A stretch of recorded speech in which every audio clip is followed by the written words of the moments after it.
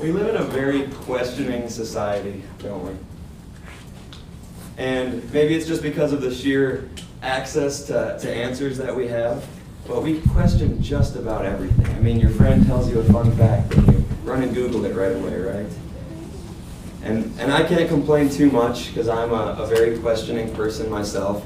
I'm pretty sure I was the epitome of that kid who asks why about absolutely everything. And as annoying as I'm sure that probably was, asking questions is a really good thing, right?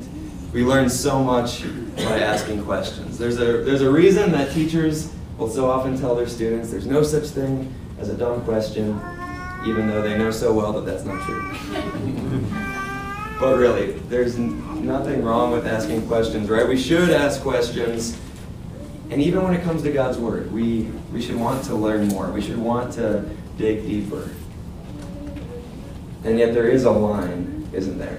There's a very fine line, and probably one that all of us have teetered over a time or two, the very fine line between asking questions about God and questioning God. Now, there's been an awful lot written and said about what the first sin really was. I don't have a ton of interest in trying to figure that out this morning, but I do think that it fell somewhere in the category of doubt and disbelief and questioning. And that questioning really got started with the devil asking a question of his own. He said, "Did God really say?" Did God really say that you can't eat from any of these trees in this garden that He made for you? And that's what gets the ball rolling. And Eve starts off really strong, right? She says, no, God said we can eat from any of these trees in this garden. He just said we can't eat from one. And He said if we eat from that one tree, that tree of the knowledge of good and evil, then we will die. And that's when that serpent, the devil, the father of all lies, he does what he does best. And he whispers something in Eve's ear that has just enough of a ring of truth to it that it makes Eve give it some thought. He says, "You will not surely die." And I almost picture him saying that with a little bit of a smug laugh or a mocking laugh. You know, I don't know if people say it here, but where I'm from, people will say, "Oh, bless your heart," and that sounds like a really nice thing, until you realize that it isn't, right? Until you realize that that's really saying, "You poor thing, you know, you poor thing, you just don't know any better." And so the devil whispers that lie into Eve's ear, and she thinks about it. And I want you to maybe put yourself in Eve's shoes and think, what would you have done? Would you have immediately acted like Jesus in that situation? Would you have said, "No, that's not true at all. God is good, that's a lie. Get away from me, Satan"? I would smash his face. Would you? That would be like Jesus. Or would you maybe say,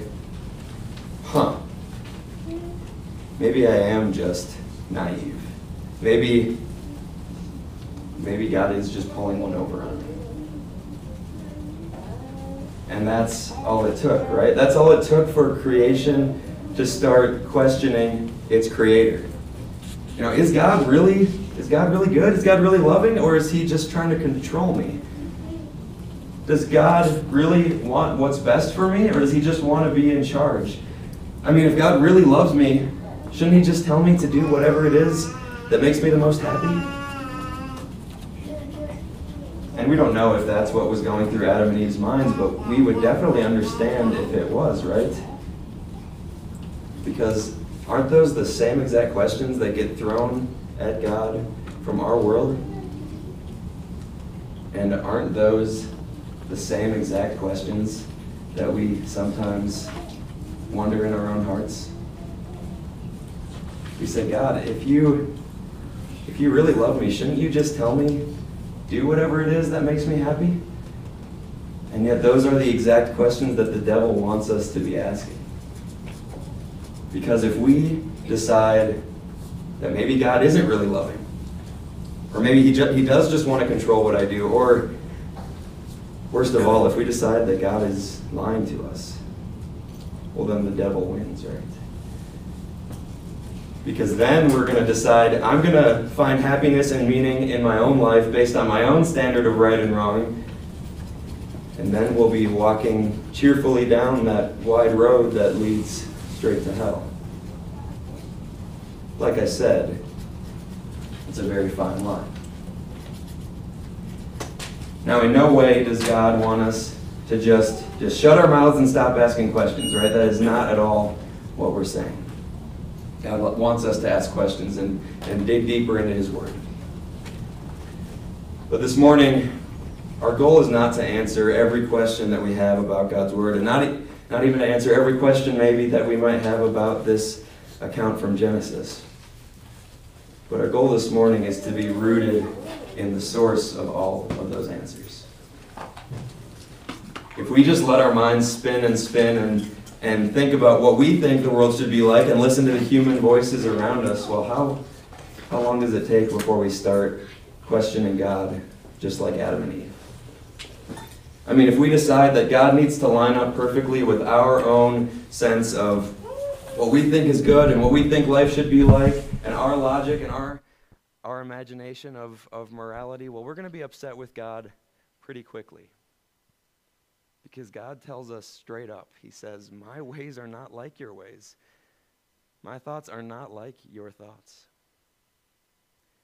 So we need to constantly plant our roots in God's Word and constantly dive into what the Bible says. Because yes, we are a questioning people, and we live in a questioning world. And yet when we open up our Bibles, God reminds us that He is also a questioning God. And God's question that He had for Adam and Eve was this. He just said, where are you? And I'm curious how you hear that question. What is the tone of voice that you imagine God speaking that question in? I think the way we hear that question is colored by the way we think about God. I don't know if you saw it. There was actually a Super Bowl commercial this year about Adam and Eve. It actually might have been one of the better ones, but it was an ad for avocados from Mexico, and it was set in the Garden of Eden. And the first couple seconds of the ad are this beautiful, peaceful, serene Garden of Eden. And yet right when Eve eats the fruit, even though it's not on the screen because the sky turns dark and storm clouds roll in and you hear thunder. And honestly, that makes for pretty good TV. And it makes a lot of sense. I mean, the Bible says Adam and Eve instantly went into hiding. Well, they're scared, so what are they scared of? An angry God, that makes a lot of sense. And yet, I don't know if that's what I see in God's Word. I think we see that Adam and Eve instantly realized the shred of truth to Satan's lies. Right? Their eyes were opened. They now saw so much more than the perfect creation that God had made for them. Now they saw a world full of ways to satisfy these new sinful desires that they had in their hearts. And they covered themselves. Why? Because they were no longer just focused on serving each other and on serving God. Now their focus was inward, right? Now it's, what do I look like? And now it's, I need to cover up this newfound sense of shame that I have. And so that's the condition in which God found His lost children. And now maybe one of the questions that gets thrown at God often, and maybe one that we've even wondered ourselves, is, okay, so God would really send someone to hell just for one sin? I've had someone angrily ask me that before, and that was their reason why they would never believe in God. And I suppose it's a fair question, and yet at the same time it's not. At the same time, we see that it's such a misleading question, and we see that right here in this account. Because from the moment that Adam and Eve come forward to face God, what do? Nothing but point fingers and make excuses. They blame each other, they blame the devil, and yes, they even blame God. Adam says, God, it's because of the woman that you put here with me, with the implication being very clear. If you would have just let me be, I was plenty happy, none of this would have ever happened. God was not dealing with otherwise perfect people who had just messed up one time. Because now God was dealing with people who were completely corrupted by sin from head to toe, just like we are. And we see here really how sin works, don't we? That it compounds and multiplies on itself. Maybe one bad decision turns into a lie to try to cover that up, and that turns into anger when somebody points out the truth, and that turns into fighting and jealousy and hatred. And that can all just be in one day's work for sinners like us, can't it? We are completely and totally corrupted by sin. And yet God promised to do something about that. We sometimes refer to that last verse that we read from Genesis as the first gospel promise. And maybe it's hard to catch that because you don't hear the name of Jesus thrown in there at all. And yet what did God promise to do? He said, I am going to put enmity between human beings and sin, and human beings and Satan. And enmity probably is a word that we only use to talk about this specific account from God's word. And yet you see the word enemy in there. And so you see that is such a perfect word because sin makes us God's enemies. So God saw the problem here, and he decided to cut the problem out at the source. And yet in his grace, the problem that God saw was not human beings. It was not Adam and Eve. But the problem that God decided to cut out was sin. He promised to send one who would crush sin and Satan, and who would allow himself to be crushed in the process. During Lent, we focus in on the price that Jesus paid to cover our sins. And to keep God's promise to Adam and Eve, Jesus, he allowed himself to be crushed, didn't he? He allowed himself to be crushed for our sins and for our iniquities. And yet it's by his wounds that we are healed. And so, let's go back to that question from God. I think so many people, unfortunately, hear that as an angry, where are you, from a furious ruler who just can't wait to dish out punishment on his subjects. And yet, God knows all things. God has all power. God is all places at all times. If all God wanted to do was to dish out punishment to Adam and Eve, wouldn't he have just done it right there on the spot? If all God cared about was bringing down the hammer of his wrath, he would have done it, right? God didn't need to ask, where are you? Of course, he knew that already. So why did he? God wanted to remind Adam and Eve of what they had always known, and yet what they had just so recently forgotten, that he is the God of free and faithful grace. That he is a God that we can approach and a God that we can talk to. And he is a God who seeks and searches for sinners. And so God asked, where are you? Not so that he could find them, but so that Adam and Eve could find their way back to him. Now, of all the questions that we tend to ask about God, maybe one of the biggest ones and one of the most common ones that I've heard at least and that I've wondered myself is this: why does God so often seem more kind and caring and patient and loving in the New Testament than he does in the Old? And that's a big question. That could probably be a Bible study all on its own, and maybe it should be sometime. But just as one example this morning, I want you all to think of a time in the Bible where you say, okay, this is a perfect example of God's undeserved, unfailing, forgiving love. Right? This right here, this part of the Bible, give me more of that, because that's what God's love is all about. I would guess that at least some of you are thinking about Jesus' story of the lost son and the prodigal son. Or at least that's one of my absolute favorites. Because Jesus describes God as this loving father he's out on the porch waiting, right? He's waiting for his rebellious son to maybe someday come home. And when he sees him at a distance, he runs out, he gives him a hug, he forgives him. He doesn't even let his son get the words out to apologize for what he's done. He's already forgiven him. And we hear that story, that parable, and we're reminded that God's forgiveness is for us, and it is reliable, and that when God says he has separated our sins as far as the east is from the west, that he will remember our sins no more, that he means those things. And so let me just ask you this morning, is that not exactly what God did for Adam and Eve? Right? They had taken what God had given them and they had thrown it away.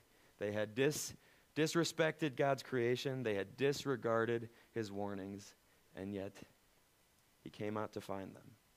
He loved them anyway. Now, were there consequences for what they had done? Yeah, absolutely there were. Because of sin, this world is full of struggles and pain and hardships. And because of their sin, Adam and Eve are not walking on this earth anymore, right? And yet because of God's love, because he is that loving Father that Jesus describes to us, Adam and Eve are living in God's new creation. That new Garden of Eden that God has prepared for all of us. That paradise where sin will no longer have any hold on us. And the doors to that paradise are wide open to you because of what Jesus has done. And so please do not let your takeaway from this sermon be to stop asking questions, right? Please do not stop asking your questions about God. I don't know whether God would echo that teacher trope of no dumb questions, but I do know this. God cannot just be figured out in one sitting, in one afternoon. God is big, right? God is profound and he is complex. And when we shake our heads and are confused about things that he says in his word, aren't we really just proving that what he says is so true? That his ways and his knowledge are so much higher than ours, and his ways are unsearchable to human beings? God did not just give us a book about him as big as the Bible to make it hard for us to find the right page. He gave it to us so that we can ask our questions and we can dive deeper into his word and study these things that maybe are up here, right? And yet the things that we absolutely need to know about God, he spells out for us so plainly. The love of God that is so wide and long and high and deep, God makes sure we can understand that fully. He tells us to look at the cross of Jesus, to know that all of our sins are hanging right there. From Adam and Eve's doubt and disbelief to our own moments of doubt. Everything that makes us God's enemies, it's all right there on Jesus. And the fact that you know that means that just as God was anxiously searching for his lost children, Adam and Eve, and anxiously called out like a parent who's missing his child, "Where are you?" Well, God also called out to you in that same way and put faith in your heart, in your Savior Jesus, the one who was crushed for all of our sins. And so as we continue our never-ending search for answers from God's word, may that always be where we start, at the cross of Jesus. because of all of our questions about God. The biggest and the most important one is, how do we get to heaven? And God says the answer to that one, well, it's a one-word answer: Jesus. Amen. And the peace of God that transcends all understanding will guard and keep your hearts and minds through faith in Christ Jesus. Amen. We'll continue with our confession of faith, the Nicene Creed. We join together. We believe in one God, the Father of the Almighty,